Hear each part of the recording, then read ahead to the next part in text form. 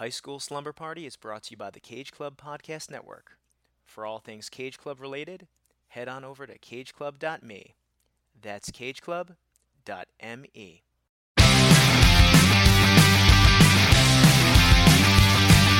School is out and it's Friday night. I'm all wrapped up and I feel alright. Palo Alto, Malibu. This is all we wanna do. I'm at the high school, baby, young, young. I'm at the high school, baby, young, young. I'm at the high school, baby, young, young. I'm at the high school. I'm at the high school. I'm at the high school. Oh, welcome, slumberers, my slumber club. Glad you can make it. Thanks for stopping by my apartment today for High School Slumber Party, the podcast where me and some friends look back at our teenage years through the lens of some iconic high school-centric films. I'm Brian Rodriguez, but you already know that. And I want to start by saying that I'm super sorry for all the technical difficulties yesterday. If you have no idea what I'm talking about, please, it's a homework assignment. Listen to part 1 of our Halloween special. Today's part 2. I didn't even know we were going to have a part 2. It's hard to explain, but basically, a lot of weird things are happening. The good news is I was able to restore the rest of the audio with our guest Shawnee Mead, meaning we can continue our awesome discussion on Teen Witch. The bad news? Well, I didn't believe it at first, but I'm pretty sure there's some kind of evil presence here. We can get out of this mess. I'm convinced of it, but I don't know. I don't want to live with a ghost.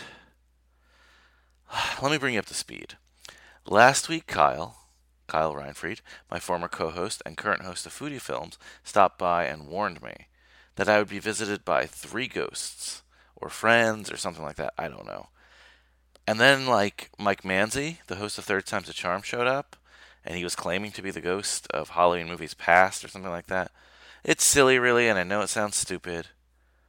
But, it's kind of just, spooking me out a little bit. Especially when I listen back to the tapes. I don't know, I feel like there was something there, Like I said, like a presence. God, as I say it out loud, I sound like such an idiot.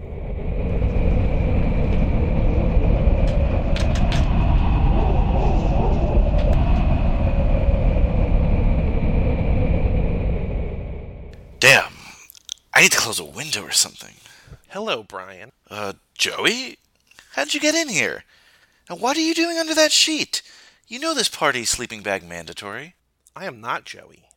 All podcasting and no partying makes Joey a dull boy. I am the ghost of Halloween movies present. Not this again. Now, I have the power to cancel you in the present, right here, right now, so you better listen. Look, I'm sorry. I know last week's episode was a little weird, but trust me, this time it really wasn't my fault. I seriously think there's a haunting happening at High School Slumber Party. Do you know why there's a haunting? It's because you offend the spirit of Halloween. Spirit of Halloween? Isn't that the store at the mall that's only open a month or two? With the bags of costumes and all the screaming kids and stuff. Oh, Brian. You live in one of the best times ever to be a fan of horror movies, and yet you don't seem to embrace them on your podcast. Not only do they make modern horror film classics like Get Out, It Follows, Happy Death Day, The Witch, Hereditary, The Cabin in the Woods, You're Next, A Girl Walks Home Alone at Night, and, of course, Mandy, shout out Cage Club, and The Neon Demon, shout out Keanu Club. But now, in the present, in this very day and age, you have an access to an entire history of horror movies at the click of a button. And, of course, many of those are high school movies. Joey, can you please take off that sheet? You look ridiculous. Jesus, did you bring your entire horror film DVD collection? How the hell did you get in here? I didn't see your mom drop you off. Brian, we live in a time where we're spoiled with the amount of movies you can get at the touch of a finger. If you want the evil that's haunting your podcast to leave, you must feed the evil from time to time. Feed it, Brian. Feed the evil. For the first time in your life, you have friends who will happily join you for your slumber party each week. Don't take that for granted. One day you're here, the next, you could be gone, or worse, canceled.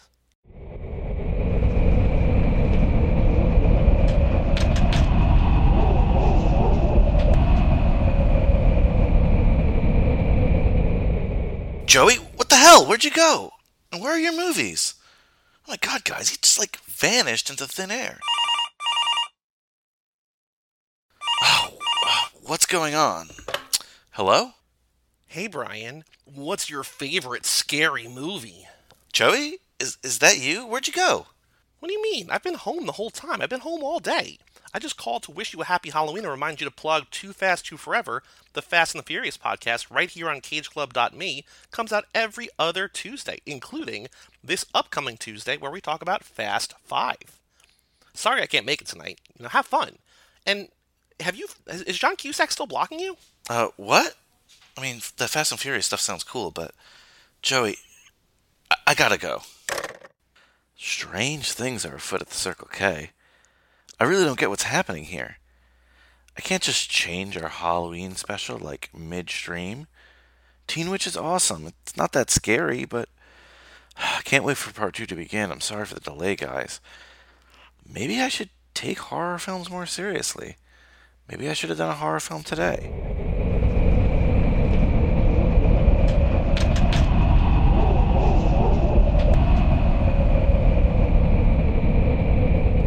It wasn't even raining. Hello, Brian. Oh, hey, Kara. You're in on this too? Let me guess. The ghost of Halloween movies future. Of course. Plus, I'm aware of this whole ghost thing that's haunting you, Brian. I felt it when you guest starred on Wistful Thinking's episode about The Craft. Yeah, I should have taken your word for it. I guess this ghost was real. I'm starting to really understand now. By the way, you're looking rather translucent. I'm hoping that's just because you're a figment of my imagination. No, Brian, I'm a hologram. A hologram. In the future, we podcast through holograms. Oh, man. Does this mean I'm going to have to put on some adult clothes in the future when I podcast? Because part of the appeal of hosting my show is that I get to do it in my PJs. Hence the slumber party aspect. Pajamas works. Oh, I know. Brian, if you don't change soon and embrace horror films from time to time, your show has no future. What do you see over there? Nothing. And who do you see over there? Nobody? Ah, yes. That is your future. Once your listeners ghost on you and you get canceled, you will have nothing, and once you have nothing, nobody's going to come to your slumber parties, just like it was for you in the past. So too will be your fate in the future. Oh, and by the way, in the near future, Jordan and present-day Kara will have some awesome episodes of Wistful Thinking coming out soon. We'll be covering some films, very relevant to your listeners' interests, like Election and Dick. I'll also be on the upcoming season of Cinemakers talking to Joey and Mike about the filmography of Amy Heckerling, who has made some of the most iconic high school films like Fast Times at Ridgemont High and Clueless. So make sure you subscribe to Cinemakers so you can hear the first episode when it drops on November 19th. But of course, you can check all of that out at CageClub.me. Wow, that actually sounds really cool. You're right, that's up our alley here. Very high school slumber party oriented. I love it.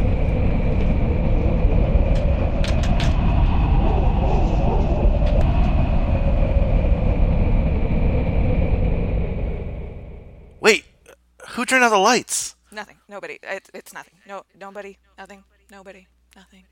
Nobody. Okay, I found my computer. Still some power.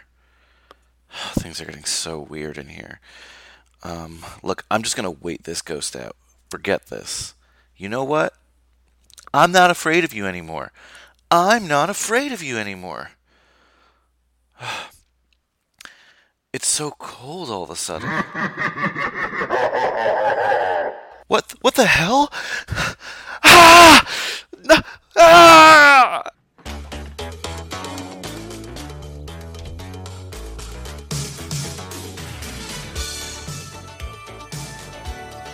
Hey Louise, why don't you ride to school with us? Love to. Gonna be some major change coming over me. Gonna take a dream into a real fantasy.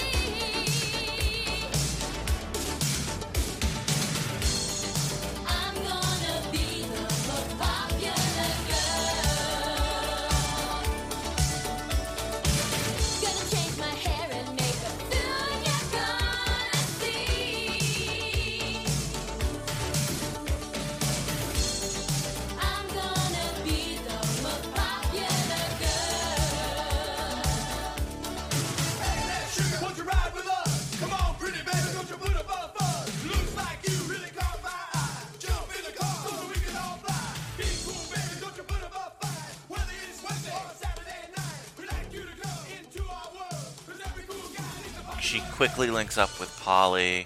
We see Brad, not for the first time because we saw Brad in a fantasy, but we see Brad pick up, I guess, Randa. Yeah, across the road. So obviously Louise lives in like a really nice neighborhood. Oh, yeah. So obviously she's not uncool because of that. She's just a dork and no one really notices her. But No. Polly starts laughing about Randa's clothes, saying they're sleazy or something. I don't...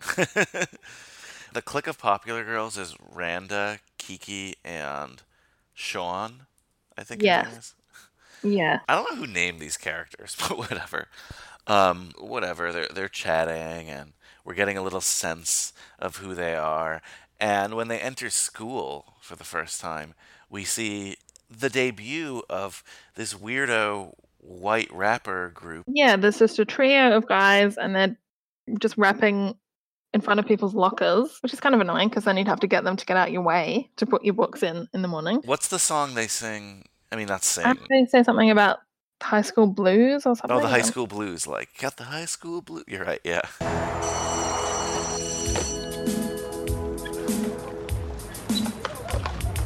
Drinking our time and we're feeling cool. Don't really need to be hanging in school. It's okay, we got nothing to lose. Can't you see, baby, it's a high school blues. Parents send us here cause it's a waste of our time. Cause they think that we'll learn about making a dime. What the heck, we know that we are no fools. Cause we're getting stuck with the high school blues. Excuse me, pretty big. Are you sure you go to high school? They're in front of Louise's locker, so then she has to get them to get out the way, and then they start going like, "Ooh, like, hey, baby," and then they go like, "Do you even go to high school?" She doesn't look 10. She definitely looks like she should be in high school. She definitely looks like a teenage girl, but then they kind of like wander off and I don't know, go and rap somewhere else, I guess. And she's also dressed like kind of more mature, so I wasn't sure if they were asking, is she too young or too old? I That don't group is know. super silly. Yeah, I think it's sort of like they're kind of accepted because they're like the class clown. So people kind of think they're cool, even though they're obviously you wouldn't. If there's these guys walking around rapping, like, oh my, so embarrassing. But in this universe, they manage to skate by. People accept them. I don't know, but And I think the first like big though high school scene is now we know Richie like kind of chocolated up her diary page, and they're Yeah. in their like poetry class, and that teacher who just sucks. By the way, he's like the worst Yeah, person in he the world. I think his name's Mr. Weaver. He's just this dreadful. And then she comes in late, and then he makes it like it's the worst thing in the entire. I think she's like 2 seconds late to class, but he just keeps going on about it and how like you're wasting my time, and I don't know. Well, if you're at work, like you're not wasting your time. You're being paid to be here. So, Especially she wasn't even that late, but he picks her essay or whatever it's supposed to be her assignment. because of Sticky Hands Richie, it's gotten a diary page about Brad, which is quite embarrassing because she goes into sort of, some fantasy kind of details. Nothing like explicit, but it's definitely not what you want read out in class. But then the teacher, who can obviously see it's a smaller piece of paper that's probably accidentally gotten in there, but because he's a sadist, he decides to read it out. So then it's all like, Brad, the red hot lover, and Brad's kisses, and obviously Brad is in the class, so he looks really embarrassed, even though he actually has no idea who Louise is. But then at the very end, he goes like, "Oh, Miss Miller." So then it makes it even worse because then Yeah, he outs her too. Like, oh. So then she like runs away, and then Polly finds her in the bathroom, and she's like, "I've never been able to face Brad again." And then Polly goes, "I think it'll be fine." And then obviously Brad has no idea who she is. So the next time she sees Brad, it's like, whatever. Though I think the next time she sees Brad, he's weirdly like shirtless, doing football practice. Oh yeah, she's like- essentially stalking him. Yeah. So then obviously, and then he like turns around like something there. The other quick thing, that happens that day, I guess, is the whole "I like boys" thing, and Yeah. we already mentioned that song and how weird it is. And when I first Yeah. saw this, I was like, why are they all dressed like that? But I guess later it's revealed that they're like on the swim team. Yeah, but it's sort of they're wearing these very high cut leotards that like I would probably not want to wear. I know things were high in the 80s, but I would not Still. want to wear that or anywhere.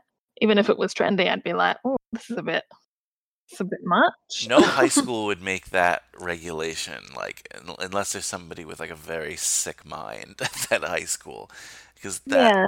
like, the way that's high cut, like like, first of all, that does not look good on everyone. Like, No. it's not, which is not, wouldn't be fair. When schools do uniforms, even for swimming, they're generally like pretty conservative, I guess is a good way to put it. Yeah, they're like a really conservative, probably like a one piece that's not that high cut. And you'd probably wear like a t-shirt or a singlet over the top or something. I don't know, just because it's school and people are embarrassed about their bodies and all that stuff. I don't know. Yeah, like I don't know what like the guy version of that is, because I don't think we see it here. No, that's probably like really big short thing. But yeah, like I can't imagine like a high schooler being comfortable wearing that, or many people honestly. But that's a little. I was like, what is going on? And so I've read a little bit about this, and I'm not sure if it's the case, but I think definitely at some point they must have thought of this film could be like an R-rated film, or like just a Yeah, little I bit. think at the beginning there was like the original script or something. I think they were going to get a bit like racy because this bit's sort of in the locker room and in the shower. But I think I read somewhere that they were actually scenes of like some of the girls in the showers, but the glass frosted over. There's way too many like potential shower scenes that didn't have to be there, but they're not like there's not like vulgar shower scenes, but it looks like there's space for them. all frosted glass, and they're all wearing. A lot of them are wearing kind of big jumpers over the top of their bathers, so it's a lot of people fully clothed in the shower, dancing in and out with the towel. It's definitely not. They definitely didn't go racy. I think they were going to, but then kind of went. I don't think we need that, so they kind of just. There's definitely other moments in this film where we're like, yeah, this was probably something left over from the R-rated version that they like cleaned up a little bit. The scene is kind of silly because it's a full-on song, but then Kiki comes in and says, "I've got the new cheer." This isn't a cheer. This is a song. No. I don't think you have this much time before a football game to be cheering, singing about "I love boys." Like I think they'd get you off the field because they have to get the game started, and then because it's a movie, magically they all know all the words the minute she puts the music on. Despite it being a new cheer. Yeah, she's like, "Hey, I've got the new cheer," and then the music starts, and they all know the words. Wow, they're amazing. That's why it's like, again, like this is a very amateurish screenplay because it clearly wanted to be a couple different things that it never accomplished, and we see like the raciness and we see the musical element here where like it could have been that, but it's not. And I feel like this scene probably, if it was in a movie now, you'd hear like a little bit of it, and then it probably like in the background would be a bit muted, and then you'd have like scene with Polly and Louise talking or something, and then you might go back to a bit of song. But this, you get like the whole number. Yeah. Just now they probably do a little bit, and you'd hear like tiny bits, and then you'd have to buy the soundtrack to hear the full track, but not in this one. So let's discuss how she becomes a witch. She stumbles into Madame Sereno. Why is that again? Because I think one night from school, I think she's coming back a bit later. I think because there was like drama, whatever, auditions or something. But then Brad is driving along. Oh, yeah. And then he and Miranda. I don't want to skip over the auditions though. That's a good point. Just we'll go through it really quickly because there's one specific comment I have. So she's auditioning for the play, as we know, and what happens like I forgot the names of like the parts they're going through, but like she's auditioning for the lead. I think the lead she's going for is called Undine. Undine, yeah. I think she's like a sorceress, and then there's like a knight and some other characters. But Brad's wearing like these like football pads, and but they're meant to be armor, and then they have this really awkward scene where she's doing all the lines, but then she's like taking off his armor and wrapping his arms around her, and it's all a bit like. And Brad like isn't embarrassed because he doesn't remember she's the one that wrote like the racy poem about him. But anyway, Brad. I want to mention it because like she tries out and she doesn't get the part, but they're announcing all the parts. I don't know if you remember this, and they're like, Brad is the lead, and Kiki is Undine. Oh, terrible. Yeah, and then they're like, Miss Miller will be assistant costume mistress. I don't think you'd announce that with the cast. And also, did Louise want to do that? She was auditioning for Undine. I don't think she was also auditioning for assistant costume mistress. But They drafted her into that. Does she even so? I don't know. But yeah, she becomes assistant costume mistress. But then because of that, they were all at school a bit late. So then Brad and Randa are like dicking around in the car. So then Brad nearly runs Louise off the road because she's just casually riding a bike along. That's minding her own business. And then they kind of like run her off the road. The front tire gets smushed, and then he keeps trying to offer her a lift home, and then because she's absolutely mortified, she keeps saying no. And then Randa pipes up and goes like, Bradley, she said she's fine. No, Randa, it's dark, and you've just destroyed her means of transportation, which now that means she's walking home in the dark from school. Like, don't let her get in the car. But then they drive away, and then she kind of like wheels the bike along and then goes like, ugh, bugger. And then she finds a payphone that is disconnected, of course. So then she goes to Madame Serena's house. Which is like your typical spooky house. Yeah, and she's like the local palm reader. So yeah, then she sort of comes out and then she kind of offers her a palm reading. But then Louise sort of goes, I've only got $6. And she goes like, oh, I guess that's fine. So then she starts doing like a palm reading and then, is doing like cold reading and making up all this stuff about there's a guy that you like and he doesn't know you and like all of that. Whatever. That could apply to any teenage girl. Then she sort of like stops and then goes like, oh, hang on. And then she goes like, you're not a mark, you're one of us. And Louise is like, what? And then she starts talking about you'll receive great powers on your 16th birthday. And then she's sort of like, I just wanted a phone. Like I have to go home now. Yeah, and eventually in the film we find out she's like related to the witches of Salem, and there's like a yearbook from the 1600s. I think it's actually the reincarnation of a witch from men. Because then Madame Serena later says something about, I know what it's like to be a teenager. I've been one 4 times. Okay, so I think it's I'm very confused about her because she seems to have little to no power now, and she's like using Louise. Well, I guess she's kind of been reincarnated so many times that maybe each time she comes back her powers are weaker, or she just kind of each time she comes back she just like wastes them all on stuff and then. Well, she's not a very good role model in this film. No, but I think it's very much she kind of has a little bit of magic. I think she has like enough to do a bit of dodgy palm reading but I don't think she really has enough to kind of magic up anything. She does a lot of, here Louise, touch this, do some magic, and then Louise she sort of uses like, Louise. and then she kind of goes like, oh, don't worry about it. And then she does that quite a lot, and it's like they kind of set her up like she's the villain, but then she never is. Yeah. There's no villain here.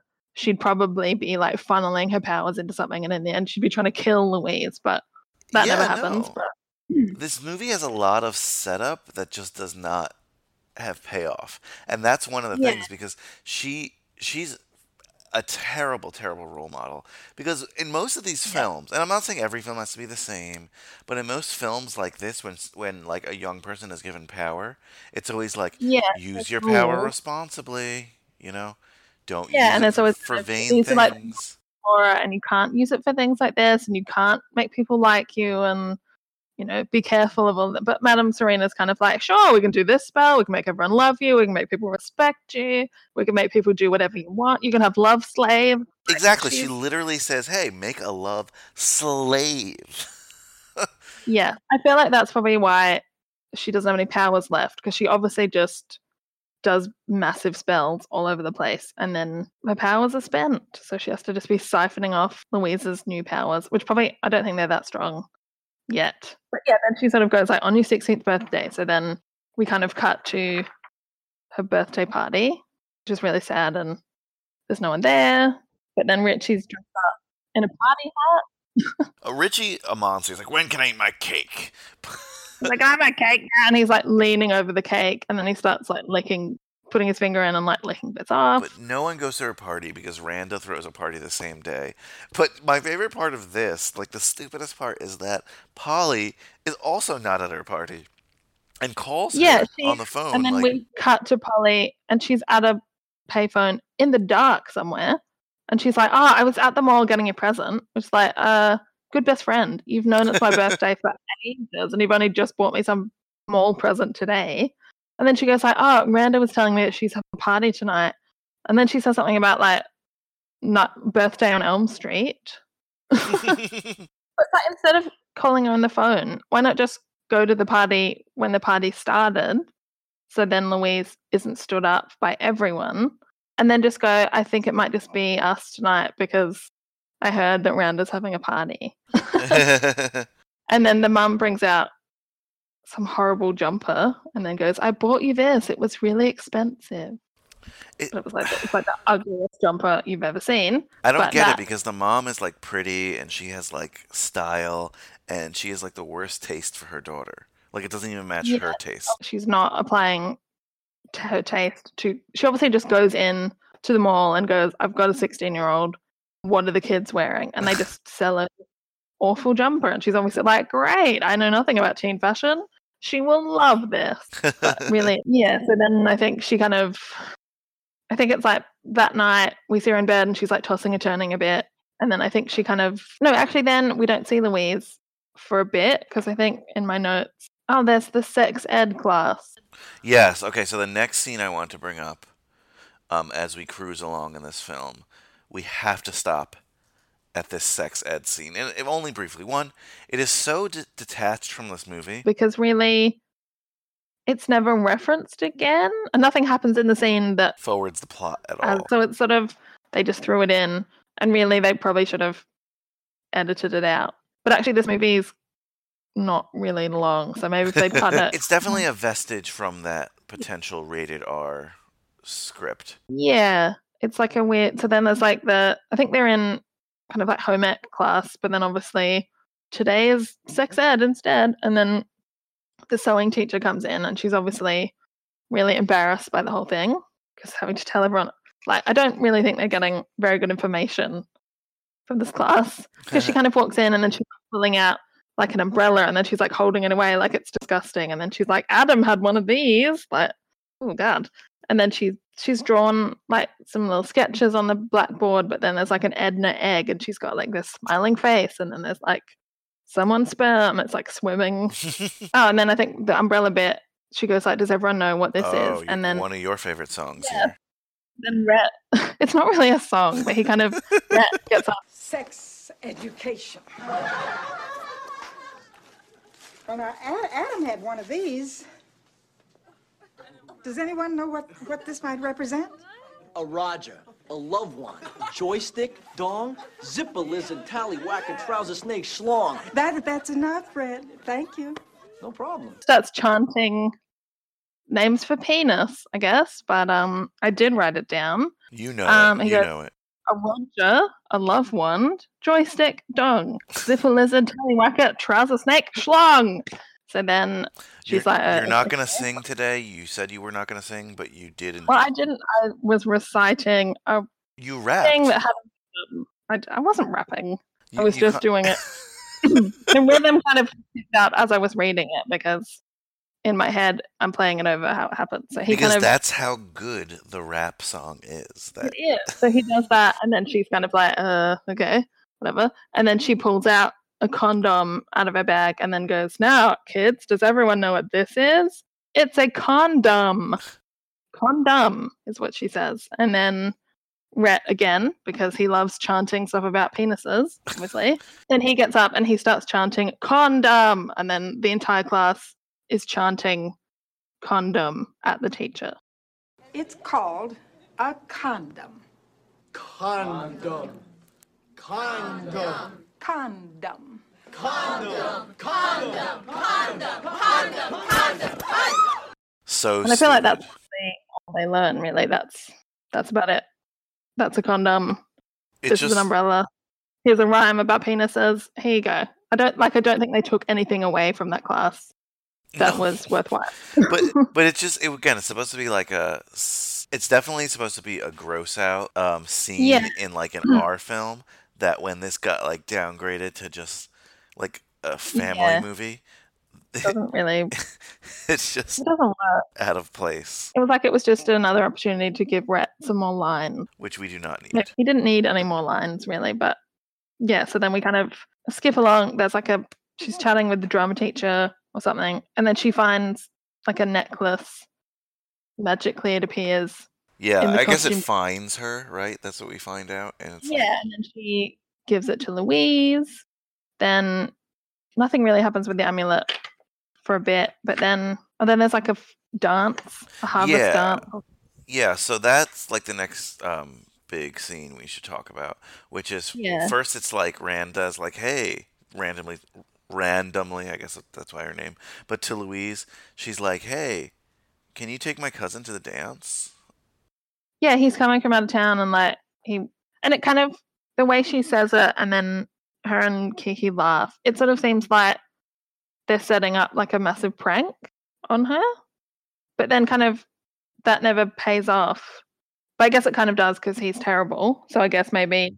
I would say it does. I think they just knew he was Yeah, I guess terrible. she was kind of like, I hate him and he's terrible, but for some reason I have to entertain him when he's here, so I'll just set him up with the biggest dork in the school because he's terrible. So I'll just make sure. Yeah, well, this guy is interesting, right? Like, because he shows up at her Hmm. door, and he just sucks. Let's be honest, he sucks. Yeah, But he's all like, I thought it like, was funny he's from the because 50s. Like he's got like a plaid shirt and then like a vest over the top and a bow tie and glasses and like a massive.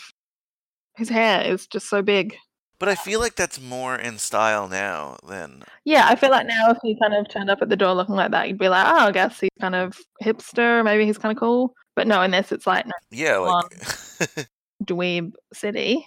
I mean, And also he's terrible. And I kind of feel like he doesn't even go to high school anymore. no, that's the thing. He's not like. I want to be like clear. this- He's not like a nerd. He's just like No. a kind of rapey fella. Yeah, and I feel like he's almost visiting the family from college or something. Like, because the way he acts and he's all like, you're going to embarrass me in front of all these people. Like, I think he's a bit older. So it's like, like Randa, you obviously know what he's like. And why are you doing this? More girl and girl crime everywhere, but Do they let non-students go to this dance? Evidently. I wouldn't have thought so, but obviously he does. So then she's wearing that horrible jumper from her birthday. But then she gets to school and then disappears and then changes into her first kind of proper 80s outfit of the film. Like there's a tutu, there's Yeah. like big hair, she's wearing A lot of Tool. 80s shoes. And so then she comes out and then he starts laughing, even though for that time, he looks ridiculous. And then he starts going like, oh my God, what are you wearing? And then like, you'll embarrass me in front of all people. Well, you don't know any of them. That doesn't matter. And yeah, then they start dancing, and then she's kind of like, no pot, no pills, no hands. I think because he keeps offering her drugs. Just weird, but No, he just goes, you want to smoke some weed? In a weird word. And she's like, no. And then she's like, no pills, no pot, no weed, no hands. no drinks, no hands. Like, Yeah, and then she goes to sit down with Polly, who's wearing a very interesting It looks like she's wearing like a fur collar or like a stole. And she's kind of like, oh, I wish I had a date there. Like, no, actually, no, you don't wish you had a date, Polly, because he's terrible. But yeah, then there's some really dicky dancing going on. There's some guy in a big red jumper that has a very interesting, it's sort of not a mullet, but it's kind of yeah, that kind of like guy's a hair win- is weird. The dancing's so weird. That DJ is super lame. Yeah, and then he goes like, hey, it's Ramondo, your favorite DJ. I don't know if that's true, Ramondo, but yeah, but then he says something about grab your wallets because here comes the slow song. I don't know what that means. I don't understand that either. I was like, what the hell? I guess the big revealing things is this is like, I think she first kind of uses her power unknowingly when she's Yeah, because I think she thought it was so cool. She's wearing the amulet, and then she sort of Yes. like is, and then goes like, I wish Brad would look at me, and then magically Brad looks at her, and then she goes, I wish he'd come and talk to me, and then there he just like ditches around her on the dance floor, and he comes over. Oh, and Polly's like, oh my God, this is the best thing that's ever happened to anyone. Even though it's not happening to me, I'm just loving it. Polly, God. Yeah. Yeah, and then he goes like, I need to talk to you. Can we step outside? And Brad's kind of like a bit weird and formal. He's always a bit like, may I speak to you, please, madam? Like, he's always a bit odd. He's And then, so yeah, he's not kind of fleshed out. And then he goes like, can I speak freely to you? And then she goes like, yeah, I have a little brother. I know about men.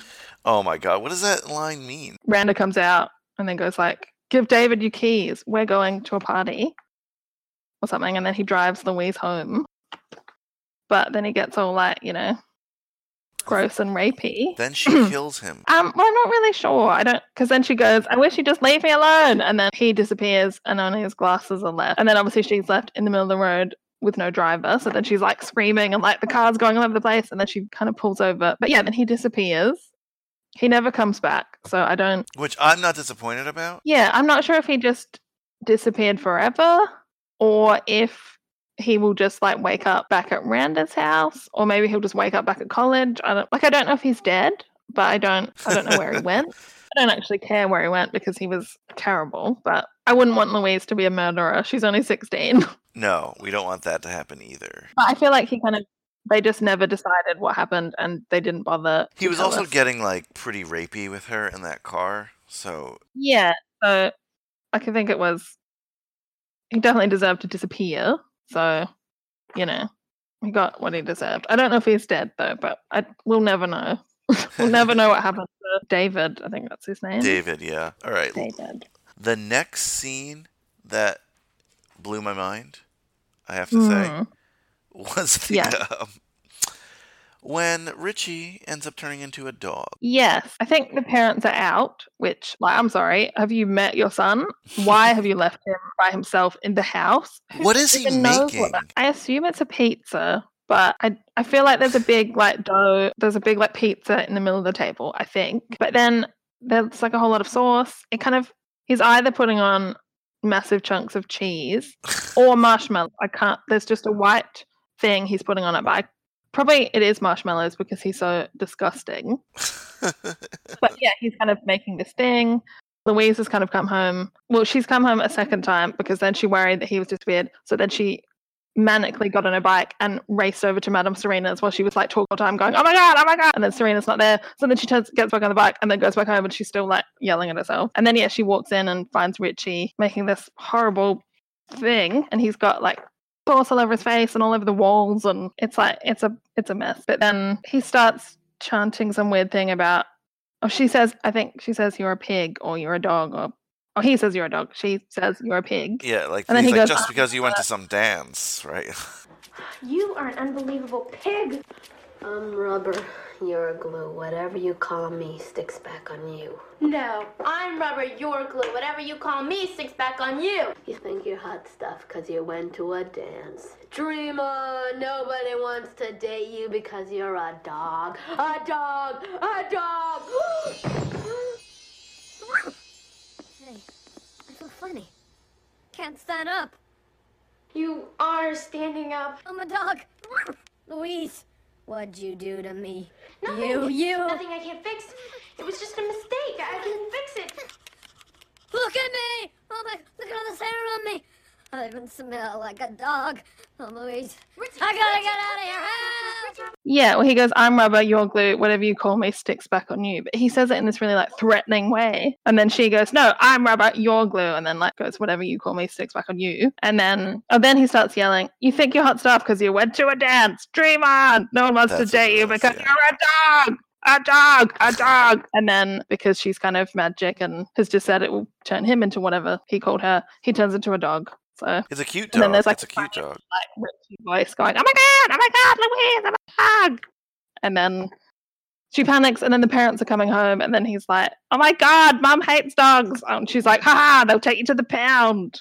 And then for some reason, there's a bath drawn already, which I don't for 1 second believe Richie would be drawing his own bath. So you'd have to you'd have to just catch him fully clothed and just shove him in the bath because he doesn't look like he washes of his own accord. Yeah, and I was watching that scene, and it's funny because, and that's fine. I'm glad because I don't want that dog hurt.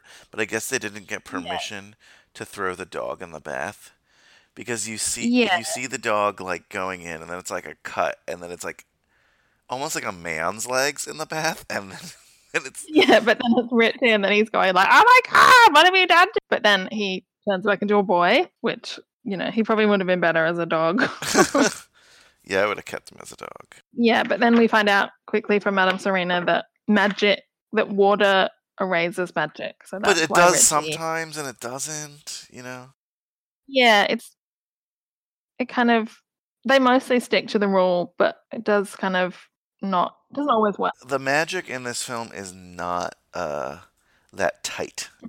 Yeah, and they kind of came up with some weird words for the magic words are a bit clunky, and because it's not one of those like you just point and something happens. It's one of those annoying.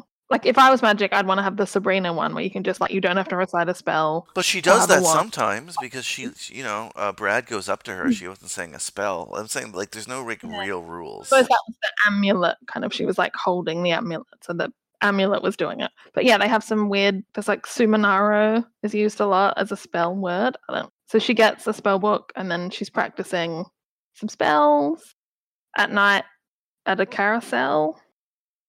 No, I don't know where that is, but oh well, she's just outside practicing some spells. I think she trials one out on the Mean Girls, but I think that works quite well. But yeah, so she's just kind of trialing out magic all over the place. Then then she goes to Madame Serena, who then borrows some more magic from her, and then later there's a frog that turns into a man.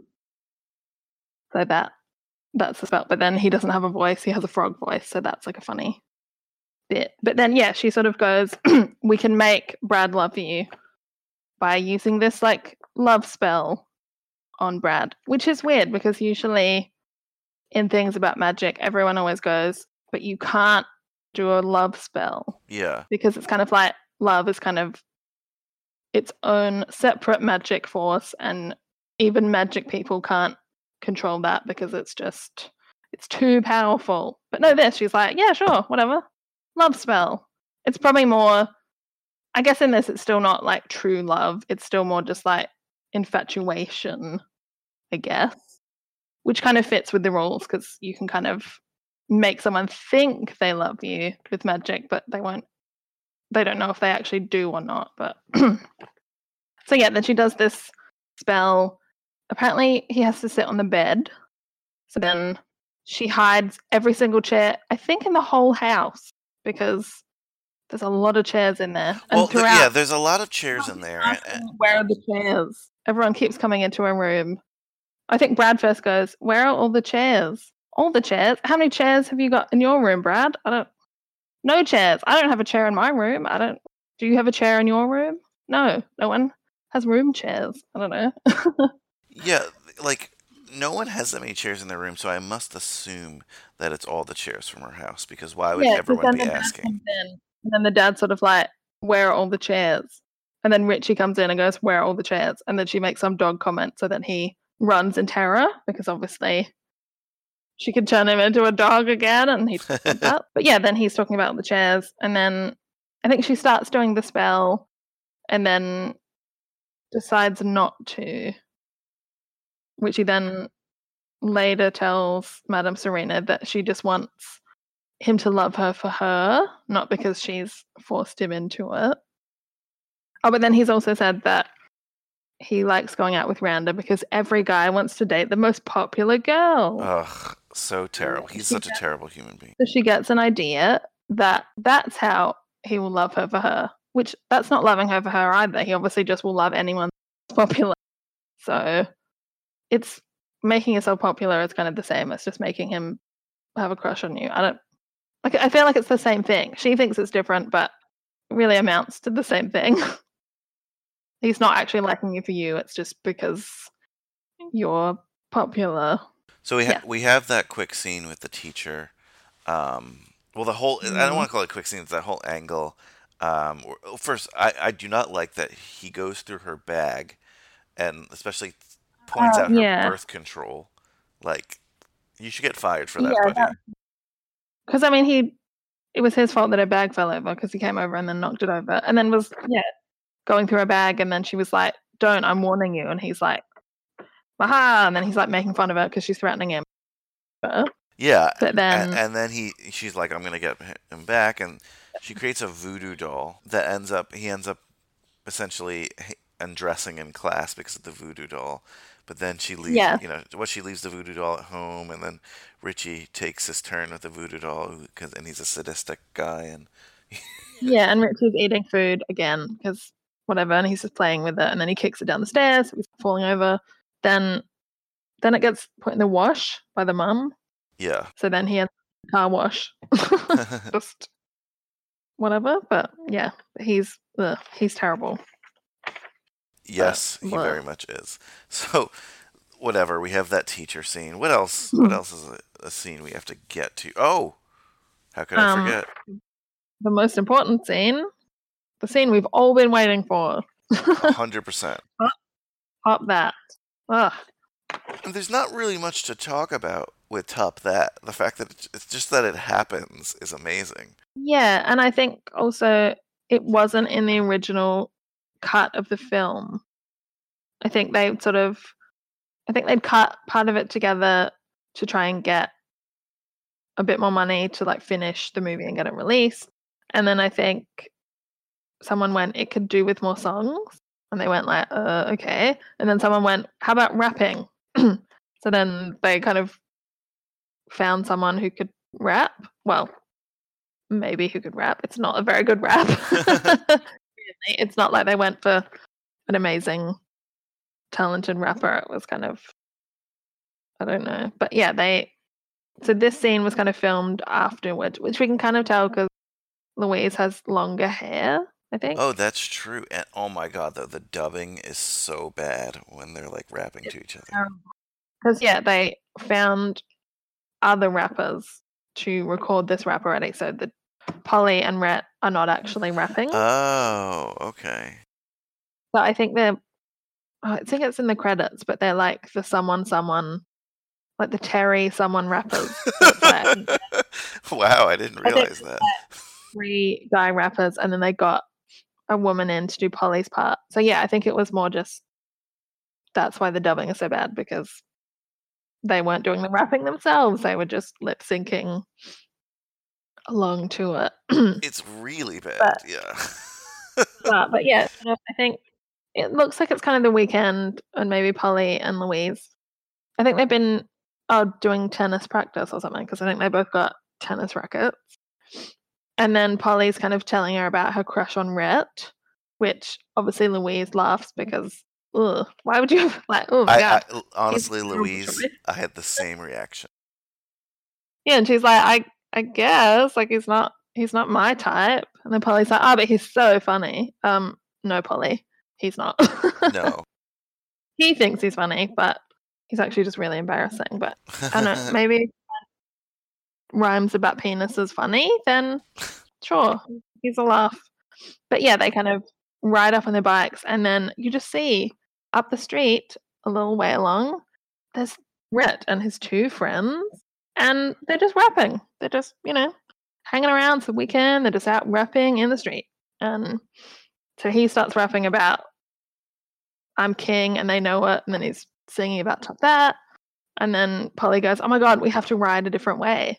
And then Louise, who's kind of like, so I've got my magic amulet on and I'm magic. She kind of goes like, no, we'll just like ride past. And then she kind of, then Polly says something like, I'm so embarrassed. Look how funky he is. I will never be hip. Brad just waved at you. I wish you saw more in me than just brains, though, Give him time. Men are like another species. They're really hard to get through to. Like, take Rhett, for example. Rhett? Capoletti? You like Rhett, Polly. You think he's weird, don't you?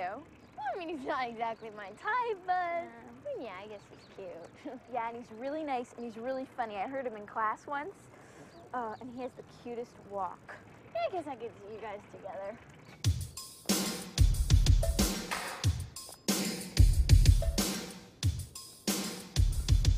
I'm king, and they know it.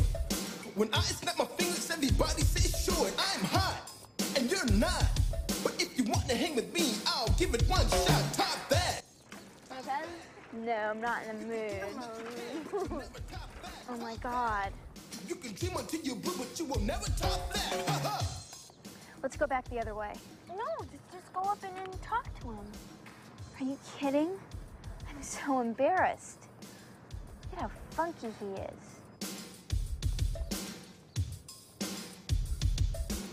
I will never be hip. I'm hot, and you're not. But if you want to hang with me, I'll give it one shot. Top that. Top that. You can do all that you can, but you'll never top that. Top that. So top that.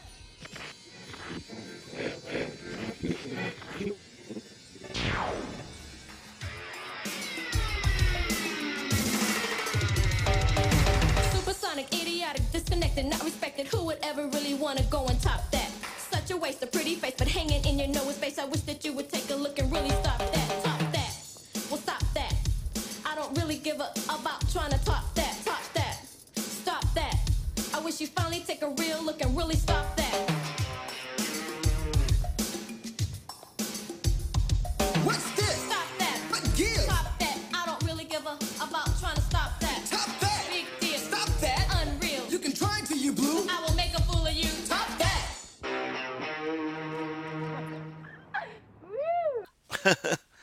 Yeah. Dear Polly, like, you need to go and learn what being hip is, because I feel like you have more of a chance of being hip than he does.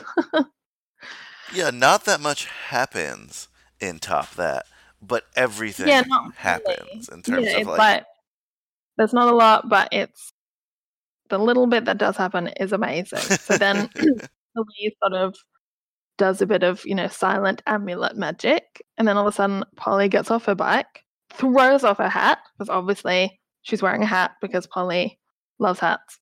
So she throws off her hat, and really I think her rapping is probably better. She just like leaps in and like kills it, and she just starts rapping at him about she doesn't care about topping that, and she doesn't give a about trying to top that, because obviously there's no swearing allowed in this rap, so they just didn't say what she didn't give. They didn't mention that, but we can add that in ourselves if you want. But yeah, and then she I feel like she wins the rap, I guess, because he looks pretty impressed, and then she kind of just wins the does rap like battle. a move at him, and then like walks away, and then like turns back around and goes like top that, and then like does like hand thing, and then she like gets back on her bike, and Louise is like woo, and then they like ride away. So it's like obviously from then on, I think Rhett was like, wow, I'm impressed. That was pretty cool.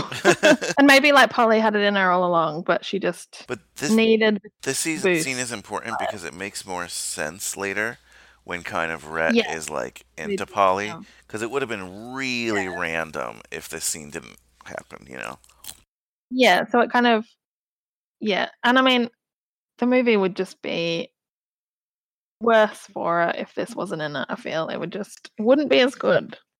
So I'm glad that they went back and filmed Top That, because it's one of the most iconic moments of this film. If we can throw iconic around, I know it's a big term, but I throw iconic around a lot, so I think for this it is iconic. Top That is the iconic moment of this film, for sure. Yeah. So then I think we can skip along a bit, but then I think because Louise, she's back on the I want to be popular thing again. And I think in her head, because they keep having Shauna stuff a lot, like she keeps listening to her music. She's like the coolest pop star of ever. So I think Louise has decided Shauna is the most popular girl. So through magic, I guess she wants to be more like her to get Brad to fall in love with her. So Madame Serena kind of goes like, well, it's quite a big spell because we've got to kind of magic everyone, because it is kind of a lot, because really you're controlling like everyone's minds to think that she's the most popular girl. And this is so foolish because like if you have magic, why can't you just give yourself something that would make you popular rather than or just like magic yourself cool clothes. Yeah. Get a better head. That just like be you, but just magically amplify parts of yourself that maybe aren't as cool. Yeah, you could do that. You could just like I'm just gonna make myself a bit more confident. I'll just look a bit cooler, and maybe people see me for the real me. But no, she's decided she's gonna go with a massive spell that affects everyone. Though I feel like it doesn't work on people that already liked her. So that 'Cause I one think the person, parents her parents and The parents are something different, and Polly is not affected by it at all. no. Actually, she kind of gets really annoyed. So obviously it's not working because everyone else is just blindly madly in love with Louise.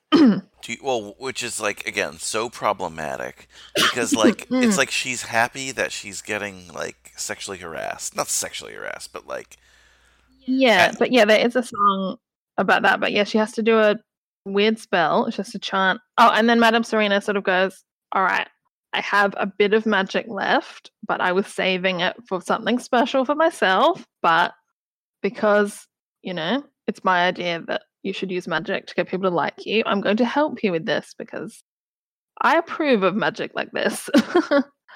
So she kind of like gives her the rest of the magic juice. And then I think she has to listen to Shana on the radio, have a piece of her clothing, and then spin around 13 times at 45 RPM counterclockwise. Very specific, but I don't know how you get up to that speed just in your house. But yeah, so then they quickly go to a Shana concert. She magics her way in. They get on the list. She magics Shana to give her jacket. I'm like, I don't know. Polly's like along for the ride going, wow, this is amazing. But yeah, the Shauna thing was funny because that's not a real musician, obviously, but we're sort of made to believe it. I believe in the screenwriting process here. They maybe wrote like a real musician in, and they just like for budget reasons couldn't get that person. I think I read something because I found an article about it and I reread it before. I think they wanted to get Debbie Gibson. Oh, that would make a lot of sense. But I think she said no. Well, she obviously said no because she's not there. But because they didn't have any money, so she, didn't want to be in the film, I guess. So they sort of just invented a pop star just for this. But I don't even know if she's the one singing. I think she might just be the actress that, like the pop. I don't even know if she was singing the song.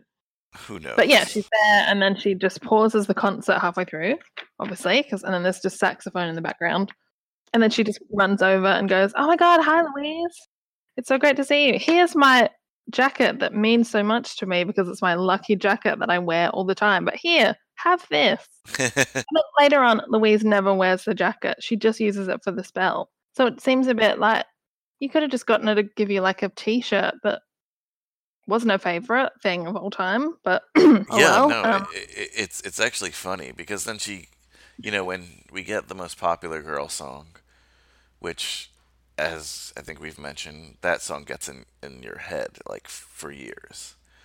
Yes, it does. Because she's just like, so really it's just a montage of every day Louise is just rolling into school and everyone loves her and there's banners and she gets a ride to school with Brad and Randa every day. And then Polly just is like left in the dust, I guess. And that, let's face it, and we'll talk about it a little bit, but that's like kind of never resolved, the Polly thing. She kind of gives up on Polly, and Polly has that little conversation like in the sewing class where she's like, you're trend setting. Oh, the whole Rob Lowe line. What was it? Yeah, there's like a Dickie. I think because she's just like, because obviously the spell doesn't work on her because Polly is not impressed. She is not in the Louise club. Because I think she's kind of just like, we were friends and now you're cool, but you could have taken me with you. Like, because now you're cool, obviously people will just do whatever you say. So just, include me. But yeah, so then she goes something about, aren't we trend setting this morning? And yeah, and quotes the price of fame and fortune is to be envied, then copied, and finally discarded. Which she attributes it to Rob Lowe, apparently. She went, I read it someplace. It was probably Rob Lowe. Look, I don't know. Rob Lowe is probably listening to this. He probably... So, Rob Lowe, if you're out there, did you ever say this? We'd like to know. And it's funny because like we process that in like a modern Rob Lowe. Yeah.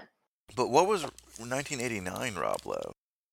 Um. I know he'd done it. Obviously, he was a star, but it's like it has a way different meaning back then.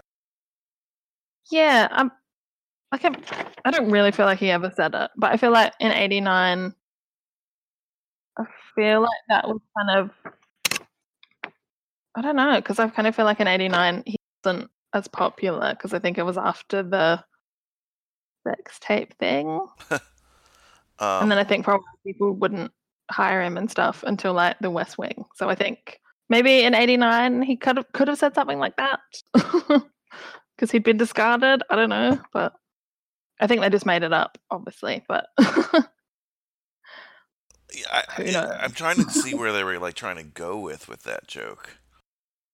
Yeah, but I suppose Polly's trying to just go, be careful. Like, you think you're super cool, but they'll get sick of you eventually. But yeah, I think she's just completely over it. But which is fair enough because she's just chucked her aside to be cool. But yeah, so then there's the song about being the girl, and then there's some more rapping in that. Yeah. Cool. Oh, I forgot that. Oh my god. But yeah, she's walking along kind of by herself in like a dodgy looking area of town. I don't know, but they make it look fine because the music is boppy. But yeah, then there's Rhett and all his mates in a car. Or are they in two cars? I don't know. There's a couple cars there because they're like a bunch of men competing for her to get in the car. Yeah, so then they're all like driving along, rapping at her, but it's a bit like, no, you're actually catcalling me. That's not part of being popular. I don't want this. I just want people to like me. I don't want all the guys in the school rapping at me and trying to go out with me, and I don't want that. But so that happened. Then at the end of the song, she kind of is in the car park, and then Brad's at the other side of the car park, and then he kind of looks over, and then they drive off together. But I don't feel like he's ever broken up with Randa. Or maybe Randa doesn't really care because she's under the spell as well. Yeah, so she's kind of like, I prefer that you date her. She's the most popular. Like we love Louise. Anything Louise does is great. So obviously you should date her instead of me. But yeah, then she kind of looks at him a bit like, I thought we were driving to my house, and then they're kind of driving somewhere else, and then they pull up to kind of what I call the murder shack. Well, if you think about it, this is the most horror aspect of this film. And then she's kind of walking up this hill, and she's kind of looking around like, what? Why am I here? Why am I climbing this hill? And then he keeps looking back at her like she's taking too long. And then by the time she gets to the top, I think he's in there, but he's disappeared, which is a bit like, yeah. And she looks like nervous too. Yeah, and then she's sort of looking around, and then he comes out and goes like, "Isn't this great?" It's like, no, Brad, it's not great. It's terrible, and it looks like you bring people here to kill them. Because what else would you be doing in here? Because it's quite dodgy. And then she kind of turns around to say something to him, and he's disappeared again. I feel like at this point I'd go, I'm just going to wait by the car, because all of a sudden Brad has become a bit creepy. Which before that he wasn't. No, but he's also like under a spell, you know? Yeah, but then he's like skipping around. Then all of a sudden she's walking up the steps, and then his shirt is there, and then all of a sudden, like above her in the stairwell, he like leaps in wearing like a singlet and his jeans, and then it's like, doing this weird grin, and then like jumps away. And then she starts taking off her jacket and her shoes. Like, no, Louise. Put your clothes back on and get back to the car. He's going to kill you. But he doesn't. But then she walks into a room, and he's like, standing, like, leaning against a wall, being all like, hey, I'm in my like singlet with the really big armpits that it's almost not a top. Like, it's almost not joined on the sides. Think about it. If this was at night and like you had a little different score in the background, this would be a very, very scary like sequence of events here. Yeah, but it's like there's more saxophone, but this time instead of like the sexy one, they're making it kind of like romantic sax. So it's like, actually this doesn't work because he's being weird, but and then like he sort of like, you know, saunters over like, hey, and then just kind of randomly they just start like making out on this like grubby looking couch. Just a bit like, I don't think so. But yes. So then like a poem's coming true because so then we like cut to Madame Serena's and then she's like, and then we were sing. So we kind of I don't think they were meaning it to be like they had sex, but No. But I think it was just probably when they wrote that original script. it probably was, but they At probably least it would have wasn't- thrown in like clouds or something because they often did that in 80s films. Because they like it in the Lost Boys, there's like a sex scene, and then before anything like too sexy happens, all of a sudden we cut to like flying through the clouds. So it's kind of they often do that in films, I guess. Well, it's funny too because, not funny. I should say I'm happy that it didn't turn that way, Yeah. but because it would not have really made sense with the film to this point if that was a sex scene. I mean, unless you could be like, oh, well, she got intrigued by that sex ed class where Rhett was He rapping. wasn't even in the class, I don't think. So it's like Oh yeah. I don't even think Louise was there, so I don't know. Was she there? I can't even. Why was And I that don't- scene in there? I don't know if Brad was in that class either. Maybe it was to educate us, the viewer, on sex, so that in case this scene Yeah. happened. I'm not really sure because then I kind of feel like Brad probably could have skipped that class. I feel like he kind of doesn't. I think he knows about all of that already. We don't know. We don't know. I mean, But I think like obviously Brad wasn't there because he knows already, and obviously Rhett was just there for fun for chanting. But yeah, I don't think it would have quite fit with the film because it's not. They definitely weren't making like a sort of high school sex comedy. It was. So yeah, I think that's why she's just telling Serena that they were kissing. But then I think then she starts to go like, but I don't know if he likes me for me. oh, And then Madam- really? Oh, you think that now? I mean, Yeah, come on. yeah, that spell. Remember that spell you put on him? But yeah, he probably likes you for you, whatever. But then Madame Serena gets a bit like aggro at her and is kind of like, "Oh my God, were you just like, you know, enjoy it and blah?" But really, you know, she should probably listen because she's trying to voice some concerns about maybe the spell's not quite what she wanted. But no, Madame Serena's like, "I have no time for this shit. Do your magic." It's off. Like I've, you know, just go and have everyone love you and just accept that maybe they don't really love you because whatever. But I guess. But yeah, then she gets the lead in the school play because she because she actually tells Kiki breaks to break a Kiki's leg. because yeah, she goes first of all she says like quietly and then goes like break a leg and then nothing happened and then she goes like break a leg and then Kiki obviously breaks her leg. And then Polly like whips in and goes like, "Geez, Louise, what did you do? Trip her?" Nice use of "geez, Louise" there, Polly. Yeah, then she's the lead in the school play, but then nothing happens with that. We never see the play. Whatever. That's just the drama part of this film is done. So when I you know, I used to write a lot of screenplays, like, you know, in my writing classes and just for fun. And this would happen to me a lot, and it's definitely something that happens to the film. You have a lot of ideas, and you write your script, and then you get to a point where you're like, holy shit, I'm at this amount of pages, and this is way too long.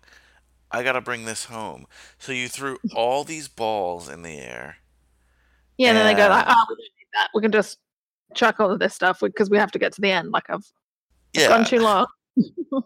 And it's just it's such an amateurish thing, and you see it so like visually here. Like, all right, you know, much unlike our conversation about Teen Witch just decides to kind of explode onto itself with the prom, you know, like, and not really explode because it's not there. You know, you mentioned like a good potential scene before, or like something that you see, like Madame Serena kind of going crazy and turning into the evil character, right?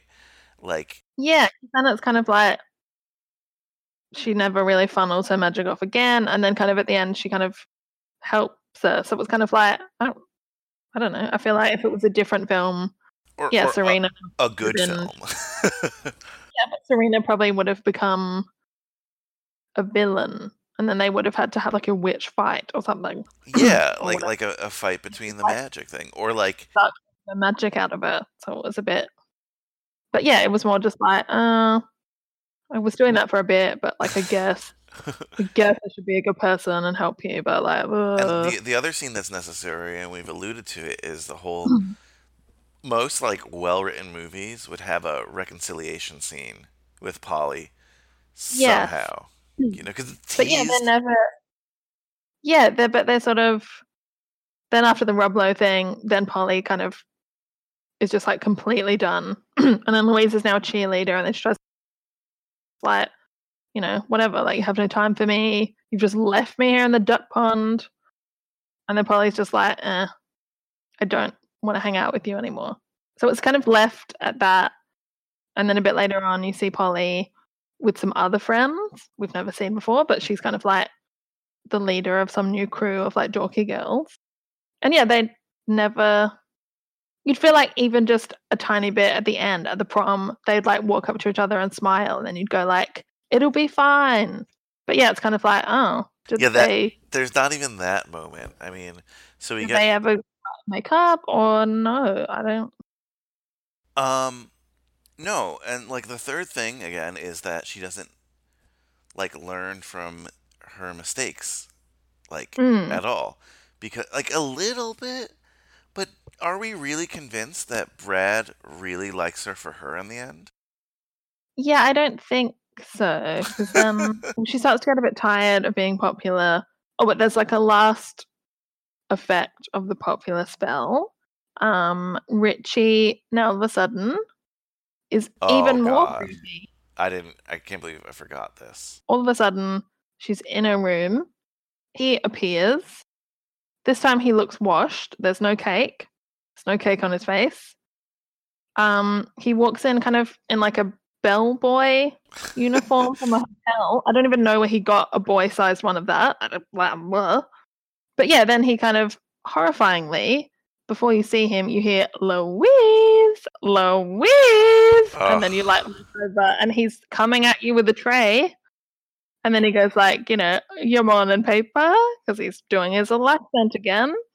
And then he kind of, you know, goes, I took the liberty of ironing your homework. And then he like whips out her homework and her breakfast and whatever that means. Then he kind of just like, we never see Richie again after that, but came back for a last time to just be even creepier than before, which I don't know how that's possible, but he managed to do it. And then I think downstairs, Richie's like followed it into cleaning up the entire house. So then the mom's kind of like, do you think he's on drugs? And then like Darren 2.0 kind of looks up like, I don't know, I don't really notice our son because whatever, because he's so creepy.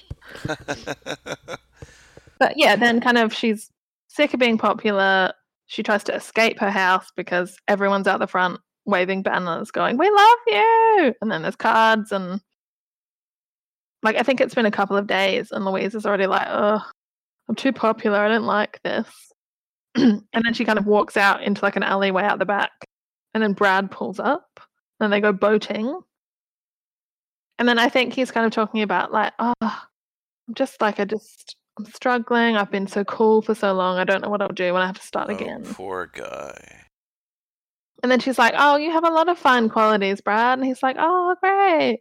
But then he doesn't turn around and go, you too, Louise. Because actually he's just likes her because of magic. He doesn't know anything about her. I don't think he really is all that interested. So it's kind of like, and then he goes, we should go to the dance together. It's only natural because you're cool and I'm cool. And then she's sort of like, it's not true. Like, it's unnatural. And then he gets annoyed that she won't go with him. But then she's like, I won't go with you to the dance. And then he gets annoyed. And then, yeah, she goes to Madame Serena's, who's her last bit of funneling Louise's magic. Obviously, I feel like she's kind of tapped into the spell somehow. And because everyone loves Louise, she's gotten people to come and do a makeover on her house. Yeah. Because all the inside of her house is completely different and there's furniture. And she has a different outfit. I think she has luggage somewhere, so I think she's planning a trip. She's going away somewhere. Yeah, what's And in it then for her? She's so Louise bad. wants to cancel the spell. And then she's like, couldn't you just leave it for like a few years? Like, you know, I'm really enjoying our new lifestyle with all your magic. But I don't know. But then she kind of goes like, I just want people to like me for me. And then she finally goes like, well, no one's ever respected me. And I guess I've just gotten used to just magicking people to like me. But yeah, maybe I would too, like, would people to like me for me? So then she kind of goes, we'll undo the spell.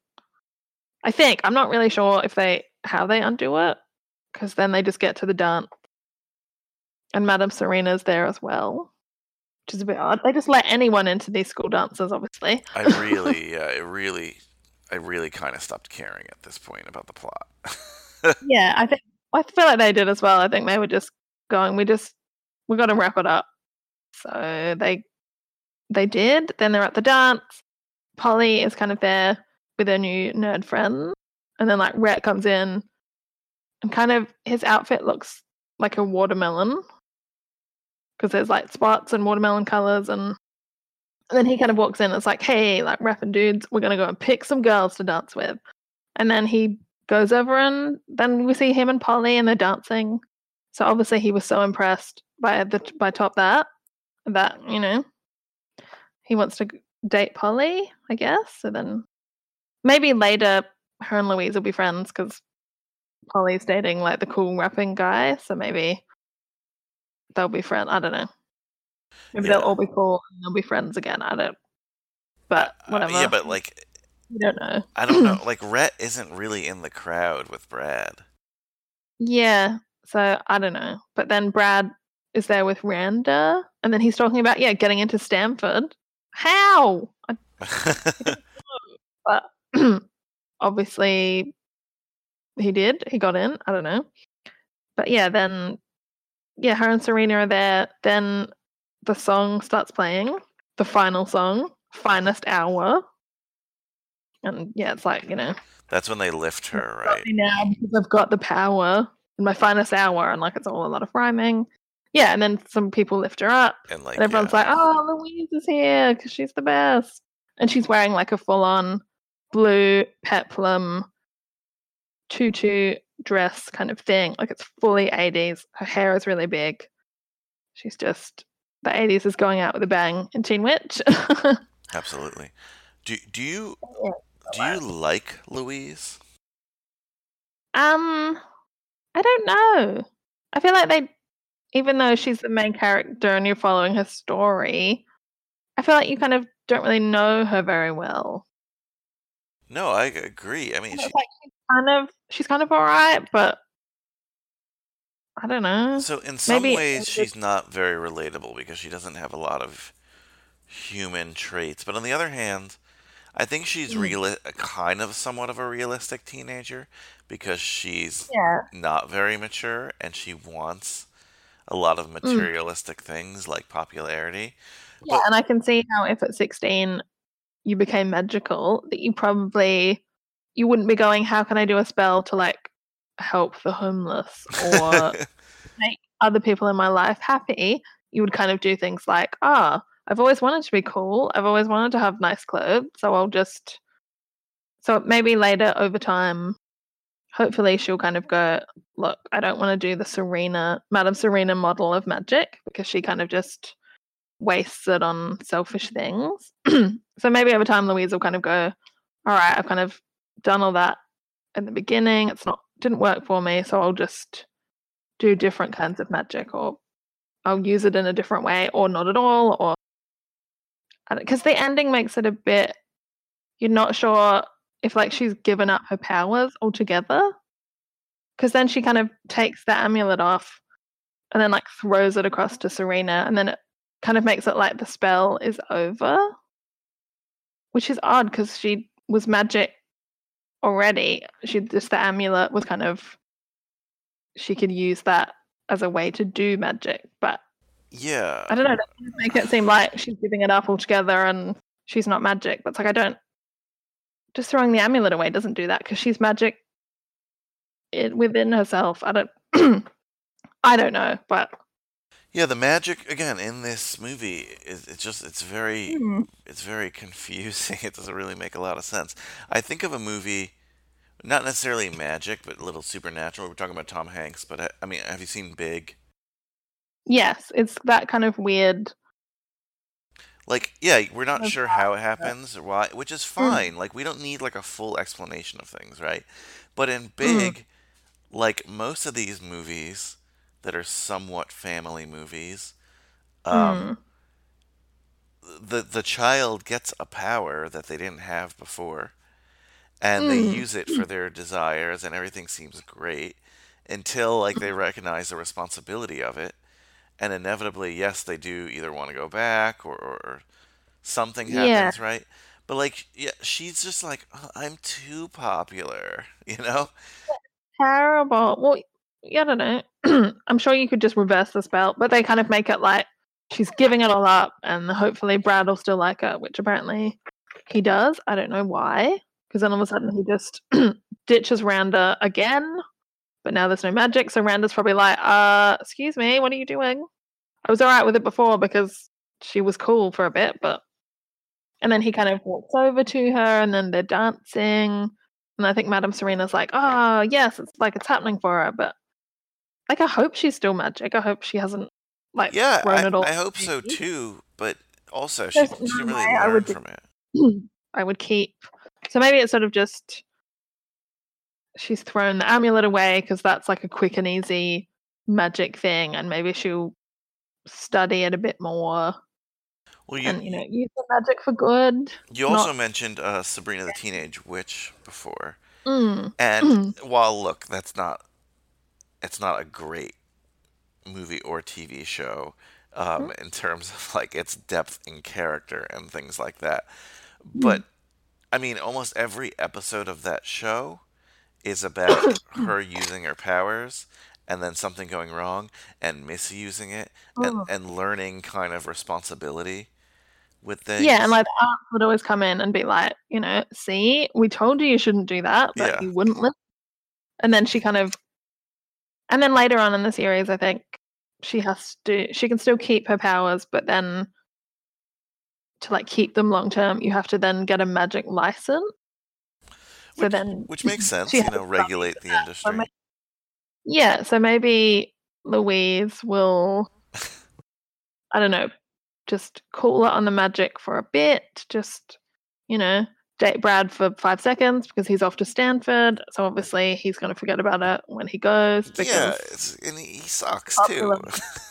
And he'll be like, oh yeah, that like little high school girl I was dating, but actually there's like cool college chicks now, so...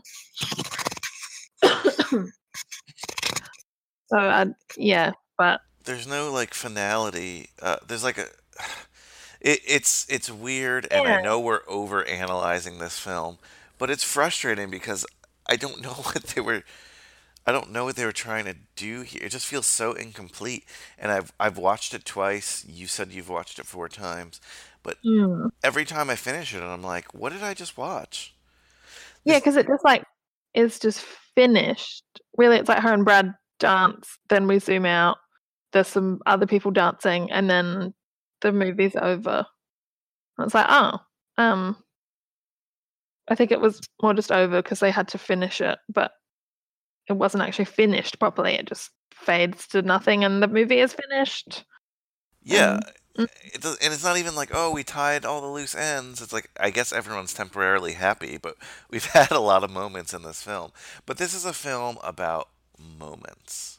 It's not a film about making on the whole, sense. It's like, it has a weird flow, but yeah, it's really just key scenes tied together with a bit of plot, but yeah. Absolutely. That's Teen Witch. Definitely Like again, I don't know. Like this movie's analyzing it makes me hate it more than I thought I would. Because like, and I don't want to turn anyone off from this film because you need to watch it and you need to not care that much. You know, you need to just have a good time watching it. If you And it's the kind of thing, if you've like watched this forever since you were a kid and it's your favorite, like nothing will ever shake that because obviously you've seen it so many times.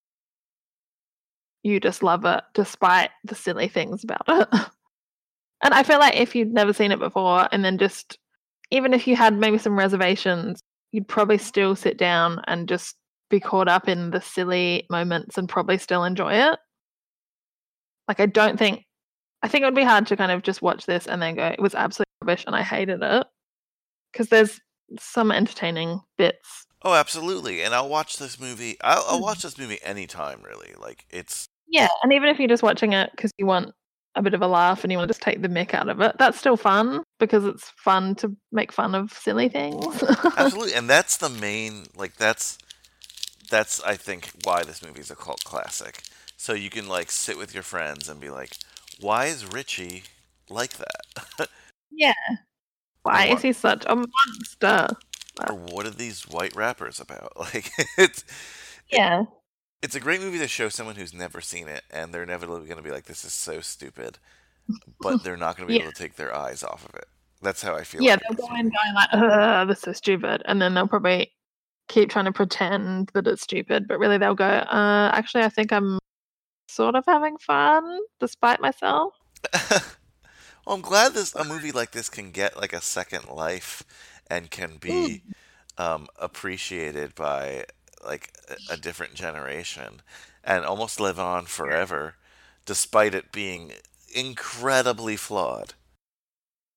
Yeah, but I think people just, because it's kind of, I guess it's mostly inoffensive. There's nothing that you go like, oh my god, that's dreadful. So you can kind of overlook the bad filmmaking and just the funny parts of it.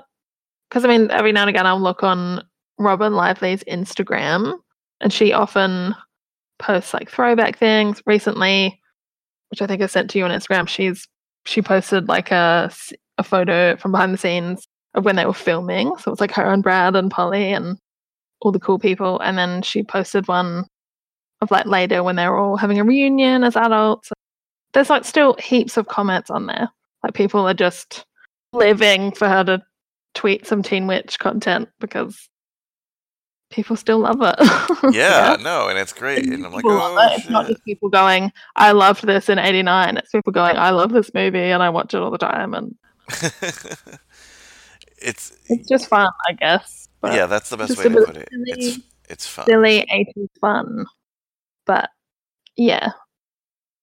And yeah, there's nothing you kind of look and go, I feel uncomfortable about this. Because like I love 16 Candles, but it's one of those films that you watching it back now, which I think it's that difficult thing because I mean you kind of judge movies now on how people think about things now. Yeah. But sometimes that's tricky, then sometimes you have to kind of switch that off because otherwise there'd be a whole lot of movies you could never watch ever again because you'd just be going like, I can't deal with this because of everything that's happening now and what we think is inappropriate. And so I think films like that, I still watch 16 Candles, but if I don't think I could ever be a guest on a podcast about it because I do not want to get critically deep into it because I want to just like pretend the bad stuff isn't happening and just watch the bits that I like. But yeah, but it's more exactly like we had that in The Breakfast Club when we talked about that. Yeah, then there are a lot of moments in other films like that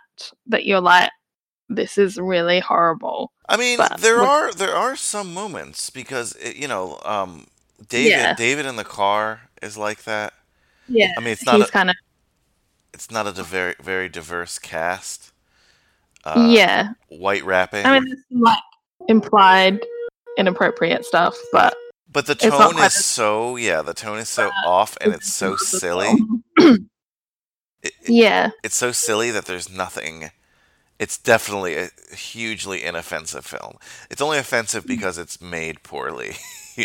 It's not, no one, like, okay, I think what's offensive about 16 Candles and a lot of the John Hughes films is that John Hughes is, like, especially in this genre, somewhat of a genius with, like, he's made such great movies that have connected to so many young people and made them feel like they belong.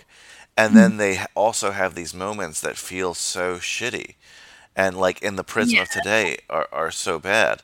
But I don't think anybody assigns that kind of value on Teen Witch. I'm sure there's some people, but I don't think anyone was like, oh, Teen Witch really made me feel like I belong, or Teen Witch, like, I connected to it so much. Thing that people go like, I watched The Breakfast Club and, like, I was Anthony Michael Hall, or, like, I was Ali Sheedy or whatever. But just like people go like, it was just a fun part of my childhood, but it wasn't like, it didn't, like, make me who I am today or that. Just like the people who can hurt you the most are the ones closest to you, the films that can hurt you the most are, like, the ones that connect with you more. And like the John Hughes stuff, and there's plenty of other stuff we'll cover on this podcast where, like, viewed in a prism now is like could be like a little bit of a tough watch or more of a conflicting watch. The Teen Witch is not one of those things because it's certainly not. Because I don't think people connect on that level. I think people watch it and they just have a good time. And it's a movie. I feel like it gets, and I'm using quotation marks, if you were in the same room as me, you'd see me do it. But it's a movie that gets better in a way the more times you watch it, because the less you're invested in the plot. Yeah, and then you've watched it enough times, you go like, I know these things aren't going to happen in the movie because I've seen it so many times. I know I'm not going to get resolution on everything. So, probably by the time you've watched it like 10 times, that doesn't matter because you're like, I know it's not going to happen, so I'm not going to worry. And I want to be clear, it's not that there's no resolution in a cool, ambiguous, realistic way. There's no resolution to a lot of things in an unexplained, weird way. But it's a fun film. So Shawnee, what should we rate this film on, first of all, before I ask you how will you rate it? Well, I think because it's good to rate it on like an actual object. Yes. Rather than maybe because Polly has so many hats. Oh, that's a good one. Polly's hats, because she has at least 5, which is good because we're rating it out of 5. Yeah, she's like the blossom of this film. Okay, so out of 5 Polly's hats, what do you rate Teen Witch? Well, I kind of feel like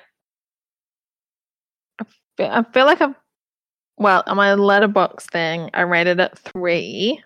But I kind of feel like how I got to that was more an average of kind of what I felt about it. Because I suppose it's probably more like a 2.5 or a 2.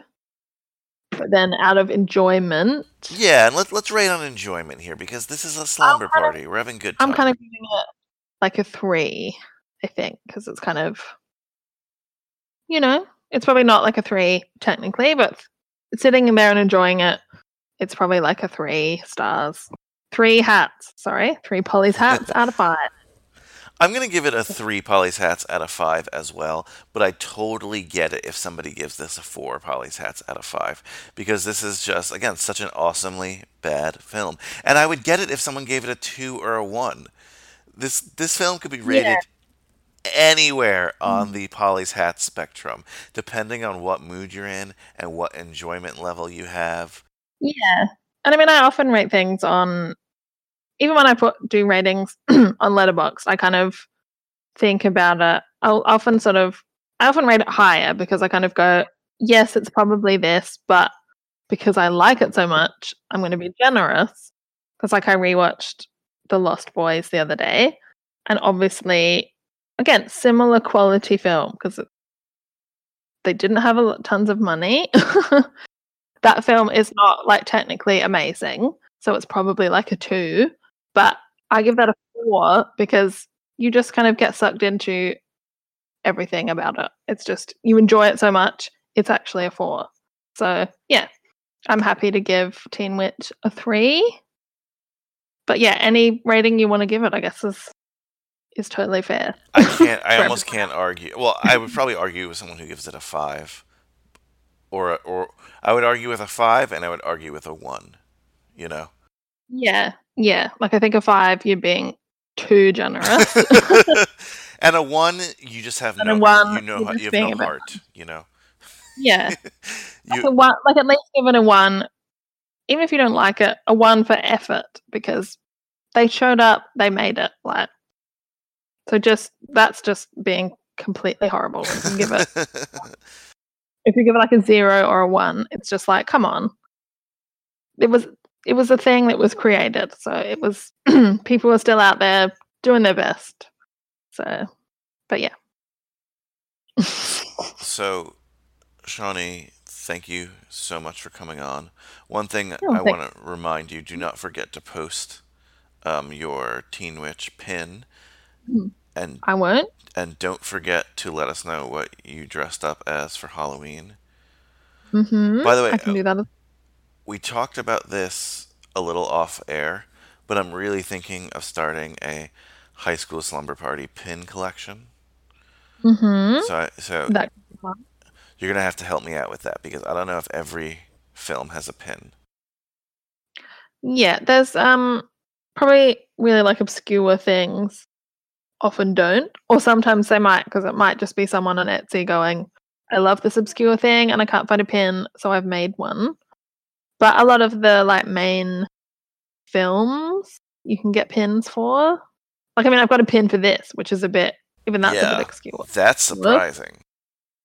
But yes, what high school? I don't have any myself, but there's a lot of Mean Girls ones around, of course, because there's so many quotes from that and everything. I think a lot of like the main high school films, you can get pins, like all the John Hughes ones. There's pins all over the place. So, well, yeah. you might need to help me out on tracking down some of these pins, but I don't know. I can definitely do that. But I mean, there probably aren't any for the kissing booth, but that's fine. I haven't looked, but I wouldn't want a pin for that. So I have to get it. I have to. I just want to get something to commemorate every episode. The collection. I'll think of something. Anyway, Shawnee, thank you so much for coming on. Well, thank you very much. Oh, sorry. Thank you very much for having me on again and letting me talk about my love of Top That. So where can people follow you and find the pins you post and such? Probably the best place is Twitter, because all of my other social media is private, because I don't like weird people following me. But on Twitter it's fine, because, you know, that's what Twitter's for. Yes, understandable. Yes, but you can find me at Shawnee Mead, which is one word. Probably, you know, if you listen to this podcast, I am followed by this podcast on Twitter, and often I post things, so you can just find me that way rather than having to try and spell my name, because it is a bit of a tricky one. But yes, you can find me on the High School Slumber Party Twitter page around the place. So if you want, I do just a lot of, you know, GIFs of movies that I'm rewatching. So if you want that kind of content, that's me. Absolutely, and we definitely appreciate it. You've been a great friend of the program. Oh, well, that's good. Thank you for having me back again. That's very nice. And most importantly, happy Halloween. I hope you enjoy it and have an awesome party. Very fun time, and I hope you have a fun time, and I hope everyone celebrating Halloween has a spooktacular time. Whoa, whoa. Where am I? Wow. I think all that ghost stuff was just a dream. I knew it was silly anyway. Sorry guys for being overdramatic, or... I mean, everything seems to be fine. Wow, we made it through the night. Awesome. So did you enjoy our super in-depth conversation on Teen Witch? I can't believe how long we talked about it for. But it is an awesome movie. An awesomely bad movie. Thank you so much, Shawnee, for coming on. And happy Halloween, everybody. I hope your Halloween was super awesome, super safe. You got a lot of candy and you had a good time. Teen Witch. What more to say? And if you listen to both episodes and you did not watch Teen Witch, you're a fool. For so many reasons, but you're a fool. Go watch Teen Witch. It's really, really cool. So, again, I'm happy I'm alive and here with you. I guess it just wasn't real after all. Well, another Halloween has come and gone. Yes, Charlie Brown. I don't understand it. I went trick-or-treating and all I got was a bag full of rocks. I suppose you spend all night in the pumpkin patch. And the great pumpkin never showed up? Nope. Well, don't take it too hard, Linus. I've done a lot of stupid things in my life, too. Stupid? What do you mean, stupid? Your homework for next week is to watch, Teen Witch is awesomely bad. Next week's film, The Last Picture Show, is one of the greatest high school films, if not films of all time. And melt your cold, cold heart. Tony Bennett's Cold, Cold Heart was on everybody's hit parade. Elizabeth Taylor was getting married. Boys wore ducktails. The police action in the Far East was Korea. And Anarene, Texas, like other small towns, is approaching the end of an era.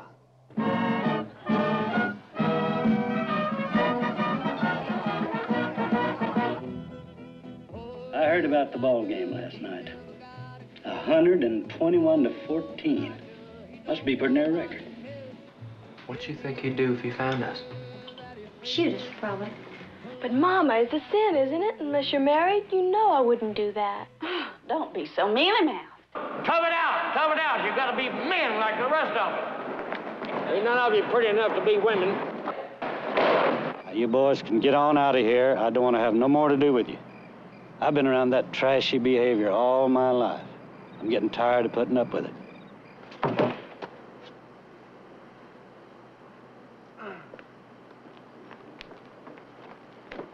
Oh, quit prison. I don't think you did it right anyway. Honey? What?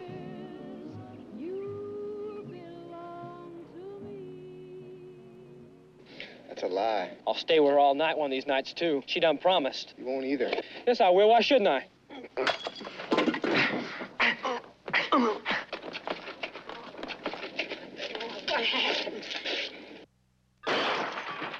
I'm not sorry for you. You'd have left Billy, too, just like you left me. I bet you left him plenty of nights. Whenever J.C. whistled. So long, buddy. So long, Dwayne. Be careful. I'll take care of the mercury for you.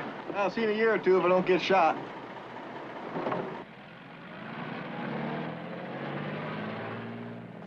You wouldn't believe how this country's changed. I reckon the reason why I always drag you out here is probably I'm just as sentimental as the next fella when it comes to old times.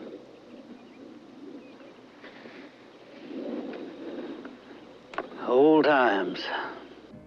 Anarene, Texas, 1951. Nothing much has changed. Cold, cold heart. Yeah, it's safe to say we're changing pace next week. Our guests, Joey Lewandowski, the Godfather himself, hopefully not a ghost version, and Tobin Addington, one of the two hosts of The Contenders, here on the Cage Club Podcast Network. That's cageclub.me, cageclub.me. Don't forget to follow us on Twitter, Facebook, Instagram. I'm really loving your responses. Things are awesome. I love the little community we're building. Couple things I was going to mention. Oh, between my hauntings, I actually saw Teen Witch at the Alamo Drafthouse in Yonkers, near where I live. So cool on the big screen. And every time you watch Teen Witch, it gets more awesomely bad. So you keep watching Teen Witch, guys. Thanks so much for stopping by. I leave you with I Like Boys. Later, dudes.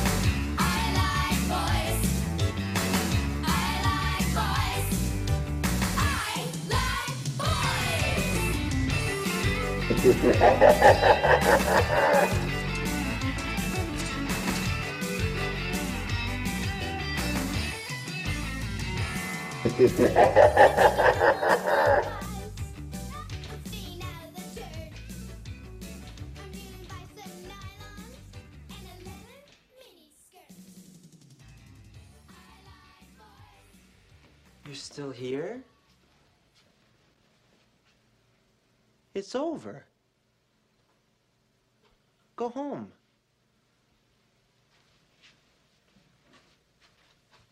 Go.